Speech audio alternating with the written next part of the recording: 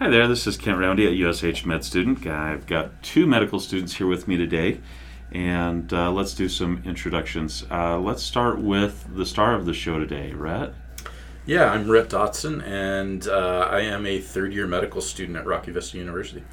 All right, Rhett, since this is going to be about you, let's do a little bit deeper introduction to start with. How did you develop this topic? How is this starting to evolve? Where is it going? I have been interested in more news reports than anything that I've seen on online about the potential use of drugs like ketamine and LSD being given in microdoses along with talk therapy as a treatment for PTSD. So that's kind of a very interesting sounding topic. It is. And when Dr. Roundy asked me, well, what about psychiatry might I be interested in exploring, that popped right to mind. But what we wanted to start with was a more basic overview of how do we diagnose PTSD and what are the approved and the common treatments today.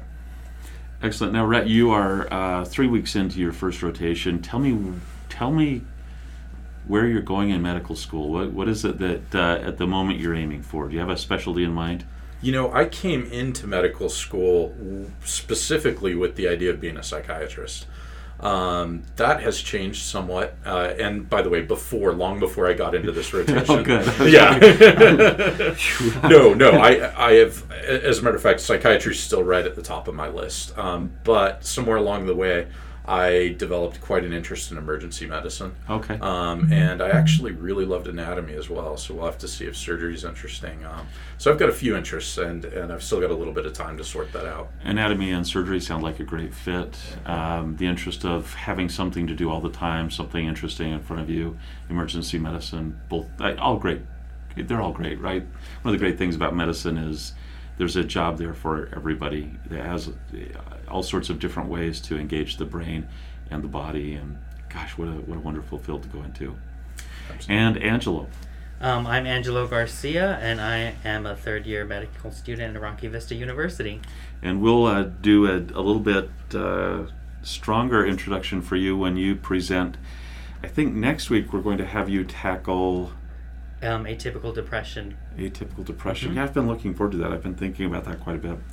All right, so Rhett, let's start off with, if you were going to try and focus the principles that are tested most on a shelf exam, like right off the bat, right? So that if somebody only has 4 minutes to listen to this podcast, okay, what are those high-yield principles that you have come across as you've been studying for your shelf exam at the end of this rotation? Okay, the high-yield principles, first of all, you need to be able to understand when you're seeing a case of PTSD.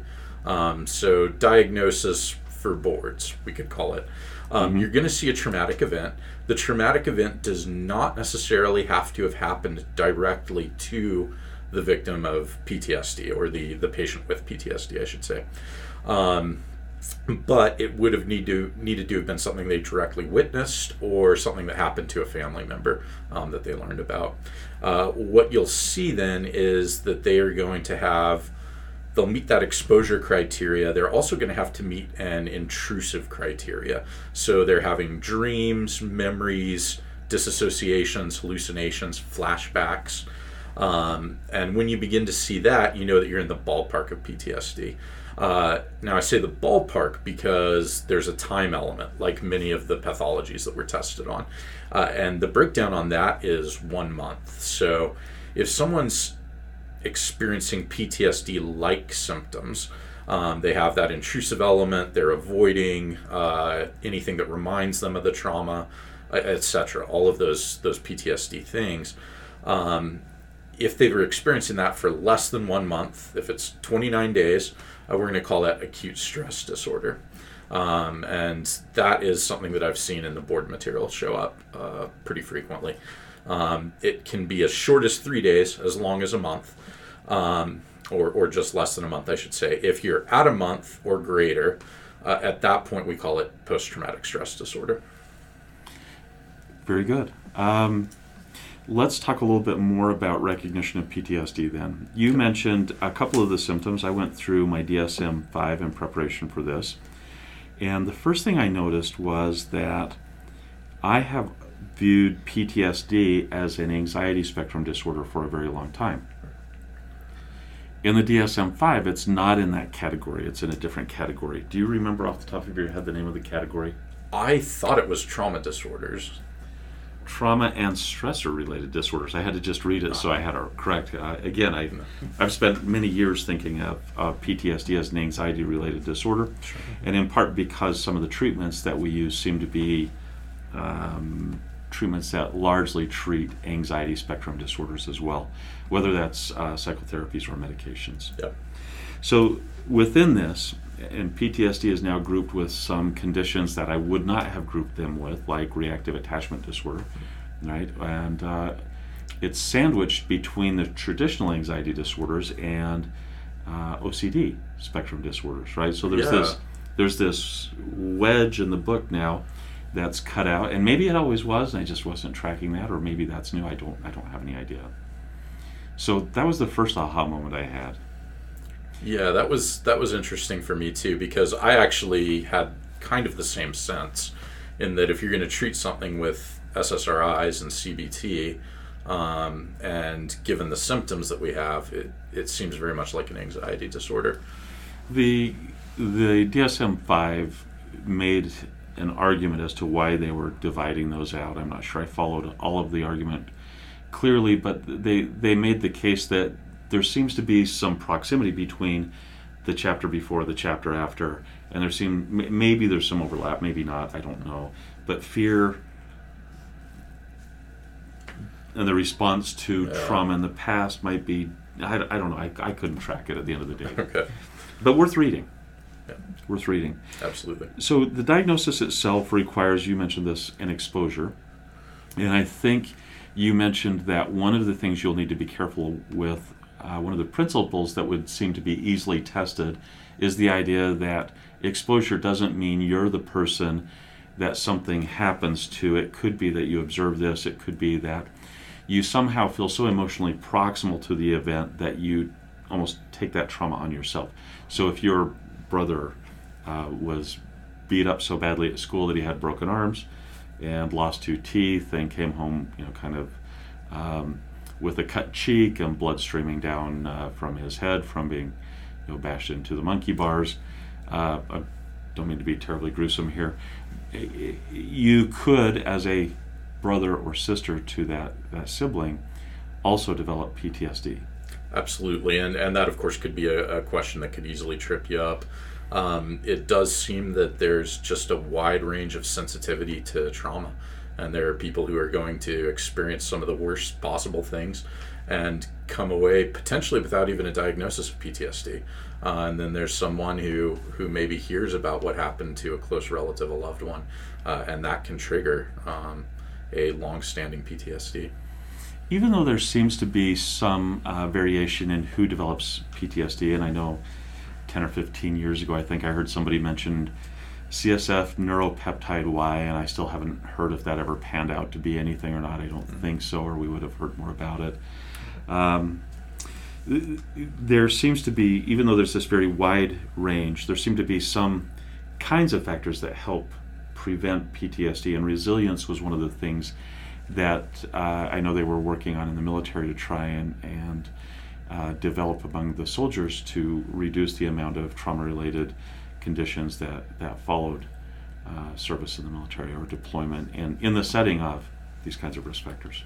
That's interesting. I'm glad they're doing it. I know that there's also some research I'd seen that has shown that there was recently, or up until some point in the near future, some point in the near past, there was this idea that people should be debriefed as soon as possible following a traumatic event. Critical incident stress debriefing. Yeah, that's generally speaking, I think the data says don't. Exactly. Stop. Yeah, you're hurting people. I was interested to see that because I there were recent resources citing that, and including, by the way, some of your board prep resources. So for people who are prepping out there, I'd be very careful about that, because that's old information, and if that did show up on the test, it would almost certainly show up as an incorrect answer at this point. Yeah, I think even in 2009, when I was deployed and we had some bad events, most of us knew that critical incident stress debriefing was not a favorable approach, and yet I think there's this sense that you have to do something, and knowing when to do something and when not to do something is truly one of the gifts of a very great physician, and something that I think we're all striving to be: a great physician, somebody that knows when we should do something and when we shouldn't do something. Harder to do than it sounds. I'd imagine so.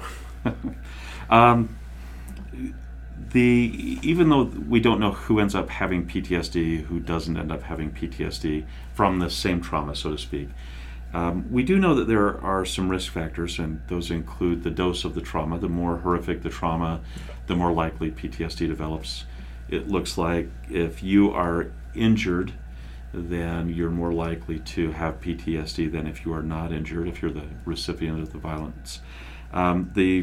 The personal nature of the event. Yes. So rape, I think, was mentioned as being particularly damaging because of the profound violation of interpersonal space. Yeah. Witnessing atrocities, which is different than witnessing violence, seems to be one of those risk factors that I read about. If somebody dissociates after the traumatic event, that's not a good sign. Women seem to have more PTSD than men, and it seems to be a little bit more durable. Those were the kinds of things that I saw in the DSM-5. Yeah. I didn't see, the articles that I read didn't seem to focus on those risk factors the same way, so I don't have a lot more to add to that. Did you see risk factors beyond that? I didn't. Everything I saw was in DSM-5. I will just add that I did find it very interesting that, and I guess intuitive, but interesting nonetheless, that a personal trauma, meaning literally involving a person. So if you're climbing a mountain and a rock falls on you, less likely to get PTSD than if someone throws a rock down a mountain on you. So I found that to be interesting. Burns seemed to be mentioned quite a bit in a number of the studies that I glanced through. Did you look at anything with burns? I actually didn't see anything with burns. Back to the experiencing, having that stressor initially, death, injury, sexual violence, we've kind of reviewed some of those. What happens if somebody's watching some video that's quite traumatic? How does that work? So I actually know, or I have seen that for board purposes at least, PTSD supposedly can't come through a media source. Now, in real life, it's always hard for me to imagine like such hard and fast rules can be 100% correct. But that is supposedly board-wise the correct answer. And that makes a lot of sense. If you look at the DSM-5, they make the comment that unless there's something about that video, that electronic media that you're seeing that's directly related to your work, right, then it technically doesn't count towards the diagnosis of PTSD. But potentially, if I did see a video of someone working a similar kind of construction that I worked who had a horrific injury, then potentially that could be PTSD. I was thinking about it. I know that there were videos that were shared amongst the soldiers during the what is it called? It's not called the Iraq War. It's not the Gulf War. Persian Gulf?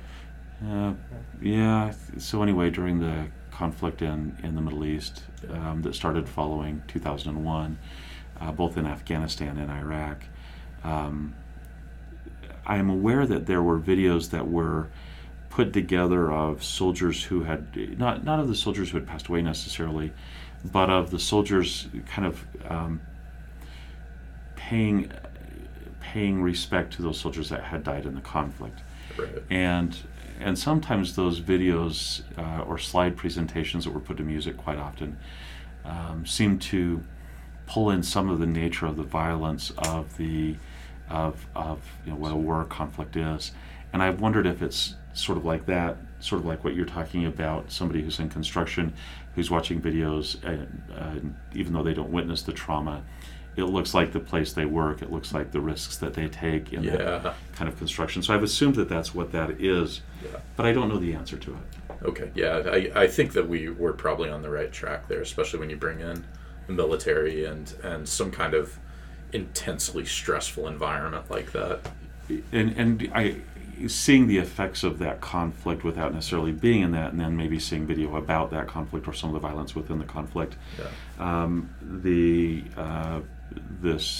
The people that were fighting against the United States Army during that time, that were planting the IEDs, the incendiary explosive devices, and the VBIDs, these explosive devices that would absolutely demolish cars that drove over them. There would be various kinds of tripwires and so forth, and they would post those videos, and they were fairly easy to see, and they were actually used in training, right? So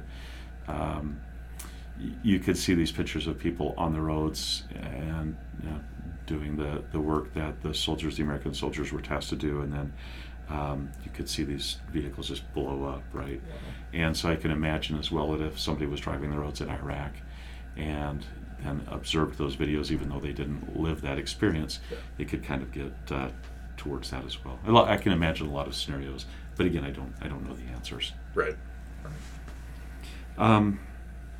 Reliving experiences. So intrusive thoughts is the language that the diagnosis requires, and when you read about what it means to have intrusive thoughts, it seems to be reliving experiences. Those can come quite a few ways. What are the ways that you read about that people could relive the experiences of the past? So you can have memories waking, right? You can have hallucinations. Dreams, of course, is a way that happens. It can even come out just as psychological or physiologic stress, at least as far as the DSM criteria.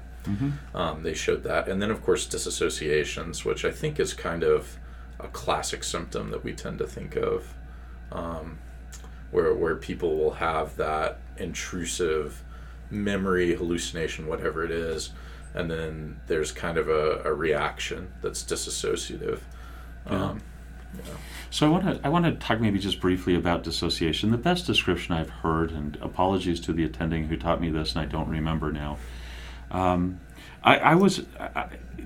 think it's fair to say that I am generally a skeptic about dissociation until I see it, and then I am a little better in line.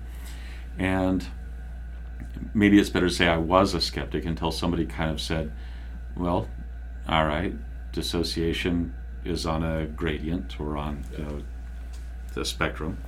And tell me about your drive into work. What were the last 3 lights that you went through? Were they red when you got to them, or green when you got to them, or yellow when you got to them? And I said, what? I think was pretty much what I said. And essentially the point was made that we dissociate to some level consistently, right? We're either in Dr. Roundy's lectures and we've got toothpicks in our eyeballs and we are checked out completely, or we are in Dr. Park's lectures and don't dare not be 100% attentive, right? And so how much you're attending to the situation is on some level that gradient of how tightly you are managing what's happening in your brain versus your brain is running on autopilot.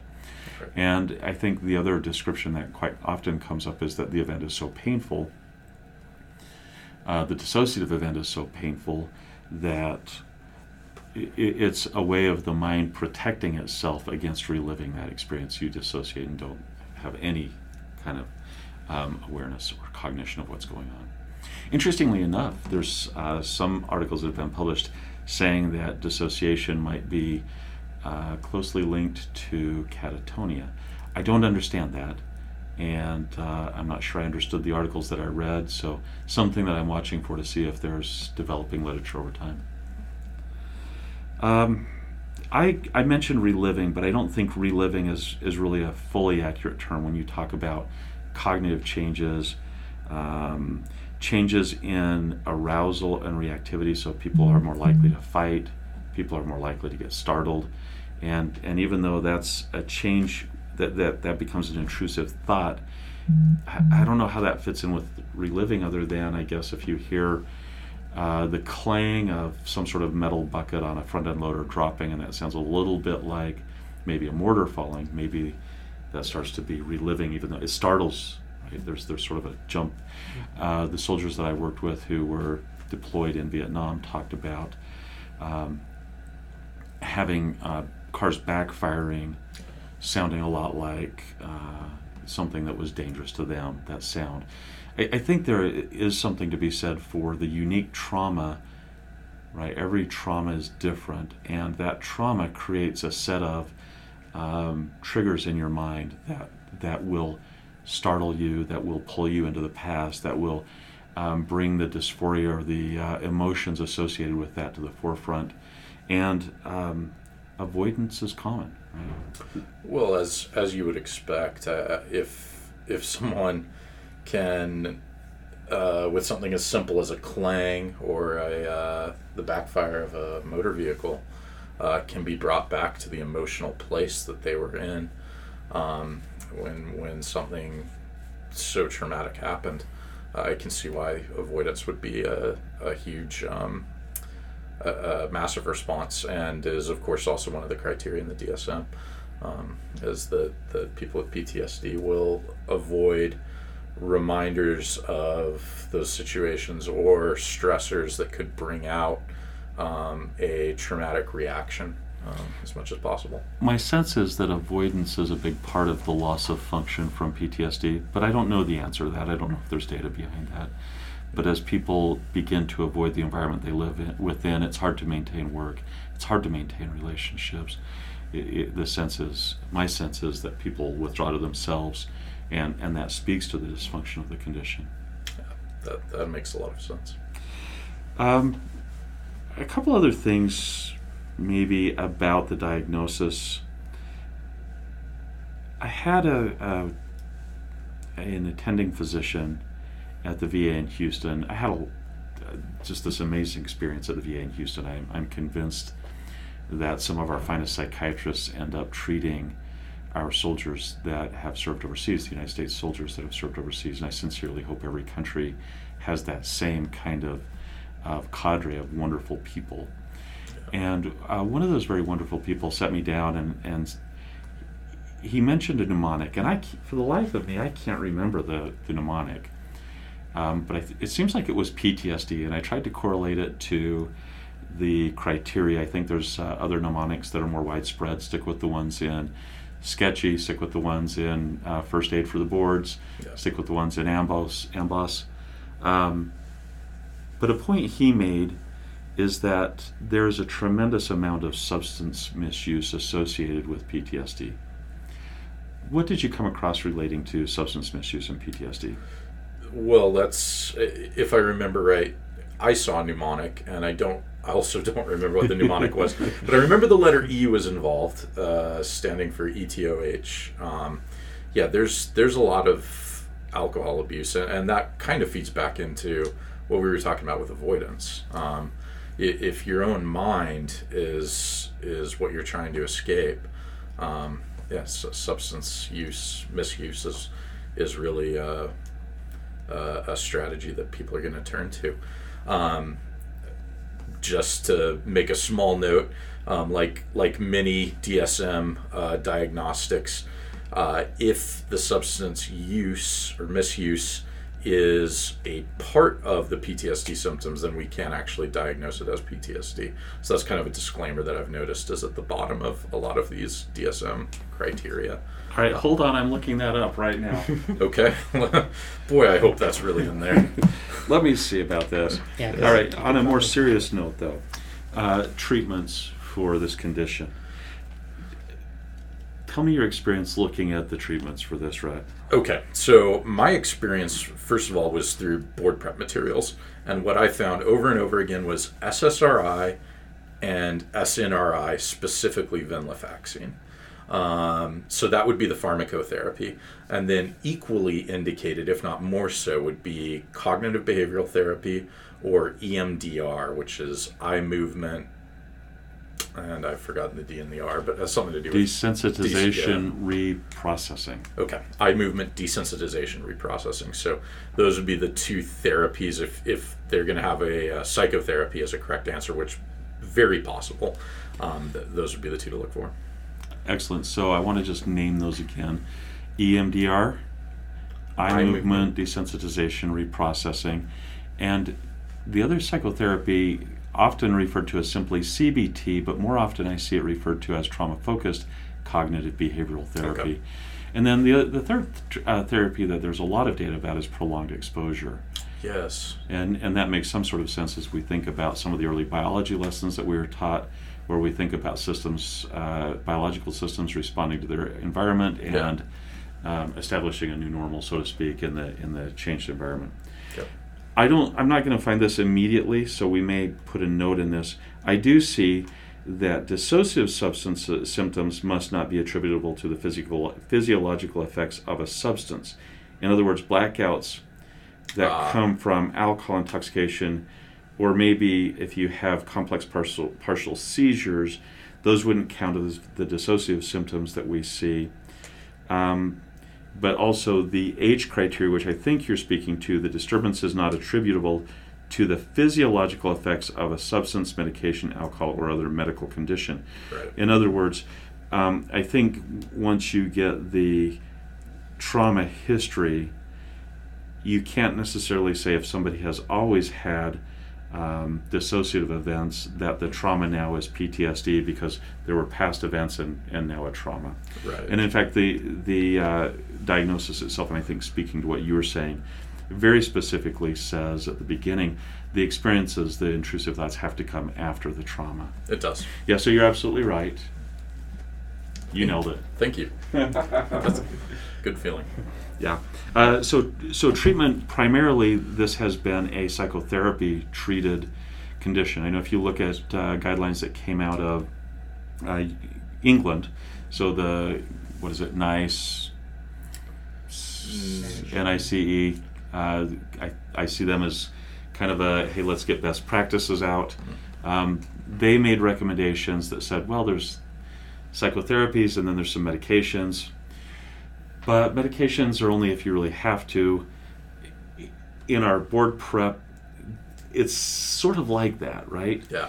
And yet if you go and look at the data, there does seem to be not only an FDA approval, FDA indication for paroxetine, also known as Paxil, and sertraline, also known as Zoloft, in the treatment of PTSD.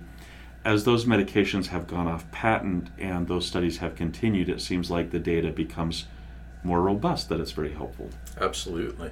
And I had the opportunity to look at a couple of meta-analyses of pharmacotherapy and psychotherapy, and one of them actually kind of drew the tentative conclusion that pharmacotherapy could arguably be more effective than psychotherapy. Not to throw anyone off. I believe when it comes to boards, if you have to choose between the two, you would choose psychotherapy, but that actually was a conclusion that I saw. One of the most interesting articles I looked at mentioned that if you assign somebody to a therapy, either medications or prolonged exposure in this case, the outcomes are not nearly as good as if you offer somebody, hey, which of these do you prefer? Prolonged exposure where this will happen, or do you want a medication where X, Y, and Z might happen? And if you get to choose the treatment, you seem to have a lot better chance of having PTSD erased as a diagnosis. Yeah, and I wonder, because I did see in the literature that there is a documented hesitancy among sufferers of PTSD to seek treatment because they've heard or know that they have a sense that the CBT involves somehow reliving that which they are trying to avoid. So you wonder if maybe that plays into it somehow. That given the opportunity to take a pill, there might have been some people who said, yeah, I'll take that, and then of course the opposite. It seems to me that we've talked about really there's 2 FDA-approved treatments, right, medications. So technically speaking, the answer should be either sertraline or paroxetine. Correct. And yet, in some of the board prep materials, this venlafaxine shows up a lot. All of the board prep materials. Yeah, it's just consistently over and over and over again we see venlafaxine. So I don't know what to think of that, to be honest. So we looked it up. There's not an FDA indication for venlafaxine. Yeah. We looked a little further. We looked at the number of randomized controlled trials with venlafaxine and PTSD on a PubMed search. And since 1920, there's been, 10 or so? Yeah, very few. And there's about 10 to 20 a year on average with sertralines over the same time. So dramatically more evidence or amount of data being published with sertraline. Yeah. I think we looked at validation in Chinese populations, right? So there's this growing refinement of the data that seems to be happening with sertraline, and that doesn't seem to be the same case with venlafaxine, even though that seems to be. Yeah, not at all. I mean, it is ubiquitous in board prep materials. My hope would be that on an examination, it'll be paroxetine, it'll be sertraline in terms of if we're given specific drugs. But I would just say be aware if you're board prepping. Venlafaxine may show up, and in the absence of an SSRI, in the absence of those 2 specific SSRIs, yes. I think, right? Yeah, thank you for the clarification. In the absence of those 2, that potentially could be the answer to go for, but I sure wish that the board prep kept a little bit hewed closer to the research and the FDA-approved drugs. That would be nice. It seems like most of the time they do. They really do. Yeah, you can count on it, typically. As soon as I heard you mention this, I actually did a Google search looking and came across an Amboss quote, and it said essentially SSRIs, SNRIs, and then it had in parentheses venlafaxine, right? Yeah. And that seems to be a big red flag. Also interesting, though, NHS, the National Health Service in Great Britain, said, hey, we want you to use the psychotherapies, and if you don't use the psychotherapies, these are a reasonable set of choices. And they listed something we hadn't seen anywhere. Right. They listed mirtazapine, which we were very surprised to see. Right. It didn't show up in much of the research we'd seen. We did some PubMed searches looking for randomized control trials and didn't find a lot of data on that. They also mentioned that the only 2 antidepressants that are approved or licensed, I think is the language that I saw from the NHS, was also sertraline and paroxetine. Yeah. So, treatment of PTSD, then, I think we can say very clearly, focus on the 2 SSRIs, yes. Be aware of the issue around venlafaxine, focus on 3 treatments that are psychotherapies, with trauma-focused CBT being a little bit more likely to be mentioned, EMDR and prolonged exposure being somewhat less likely to be mentioned. EMDR being the idea that as you're reprocessing the memory, having your eyes in a certain position somehow affects the the neurocircuitry in a way that it's easier to address trauma from the past. Prolonged exposure being that as we expose ourselves to something, it becomes less stressful. And TFCBT, the idea that the way we think about our thoughts, we can ultimately change our reaction, our emotions associated with those, right? And then with medications, harder to know why exactly it changes the outcome, but it seems to, and it seems to be a robust finding that's replicated regularly now. It is, yeah. So let's go ahead and give a teaser for the future. You might be talking about psychedelics, but I may ask about augmented reality kinds of approaches. And some of the really cool stuff our recreational therapists are doing here with VR. I've seen them running around with the VR headsets, yeah. Yeah, it's a pretty cool thing. And anything that we can dream up that is in the future might pan out. We're going to just play around with that topic and see where it goes, right? Yeah, super interesting. It's, of course, with the wars that we've had stretching on for 2 decades now. And I think just a general growing awareness of how trauma affects people even very much outside the military. PTSD is a huge disease that we're looking to treat a lot better, and so I'm very interested in some of these forward-looking therapies. Last thoughts to close it out. Angelo, anything that maybe we should have mentioned that we didn't, or any high-yield comments to add to what we've said? No, other than the venlafaxine being, one of the main drugs mentioned in Sketchy, at least, for specifically treating PTSD. Other than that, just keep in mind the sertraline and the, what's it called? Not citalopram. What am I thinking? Paroxetine. Yes. That's my main takeaway from this, along with the CBT and trauma focused CBT and prolonged exposure and EMDR. Yes. Yep. Good. Yeah. Anything else? This may be just a straying from the topic, but I was thinking about, because we were talking about how sounds like maybe fireworks or other things like that, like a clanging pot, might trigger back those memories in regards to PTSD. But I was wondering just how, if smells can also trigger that as well. Oh. Absolutely. Okay, because it probably has to do something with the neurocircuitry and how all of these memories are processed, or all these pathways come into the basal ganglia and how they're processed together with sound, sight, and smell. But it's complicated. I think sometimes the anatomists or the developmental biologists talk about the old structures of the brain. Mm-hmm.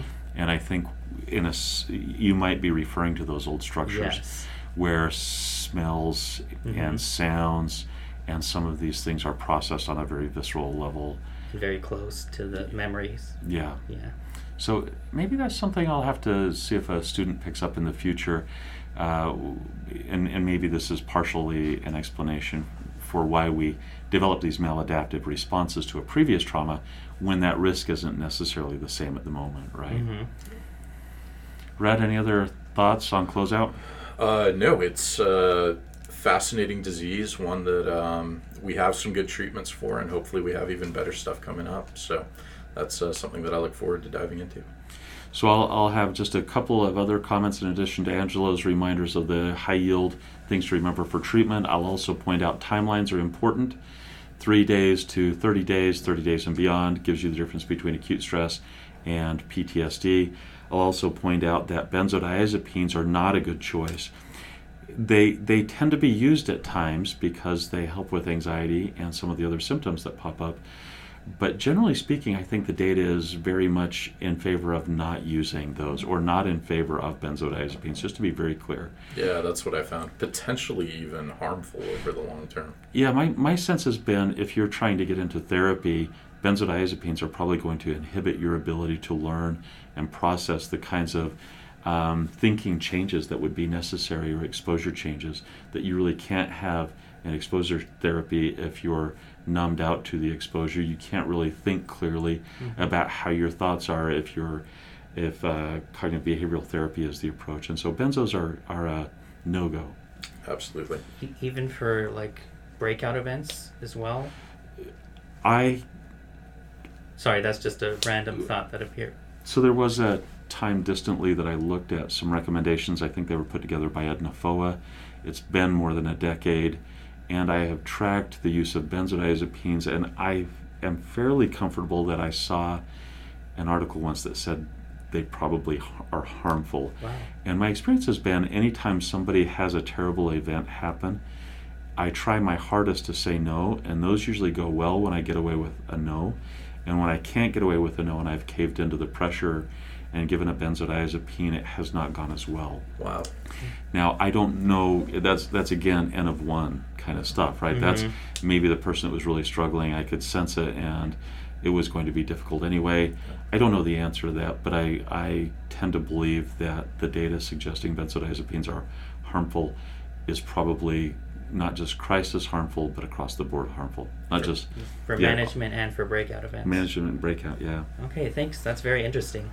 Now, whether that's the boarding answer or not, a shelf principle or not, I don't know, but I think the data I have seen nothing to indicate that you would ever choose a benzo on a PTSD question. Yeah. That's my sense, and not only on a shelf exam question, but not in real life either. I don't think you're helping your patient. Even more so. Yeah. And that gets back to that question before: how do you know if you're truly helping your patient or not? And the best data I've read, whether that's the best data or not, says stay away from it. But your question is nuanced, so I don't know. Yeah. So no benzodiazepines, timelines. The illness has a lot of presentations. I think we just really kind of brushed over the top of it. Anger, aggression, withdrawn, apathy, feeling that there's no reason for anything, almost a nihilism, it seems like, even though that's not the words that are used in the DSM.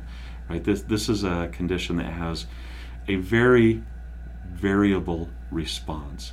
It doesn't always look just one way. Not every vet that has PTSD is angry and ready to shoot people. Not every survivor of rape trauma is quiet and huddled in the corner. Right? It's very, very unique and individual, the response. And I think it's important to actually keep looking at those criteria periodically so that you have a sense, okay, this person had trauma. What am I seeing here that explains maybe this person is difficult to work with in a setting? And my experience has been when you understand what is the person is having happen to them, you walk in that person's shoes just a little bit.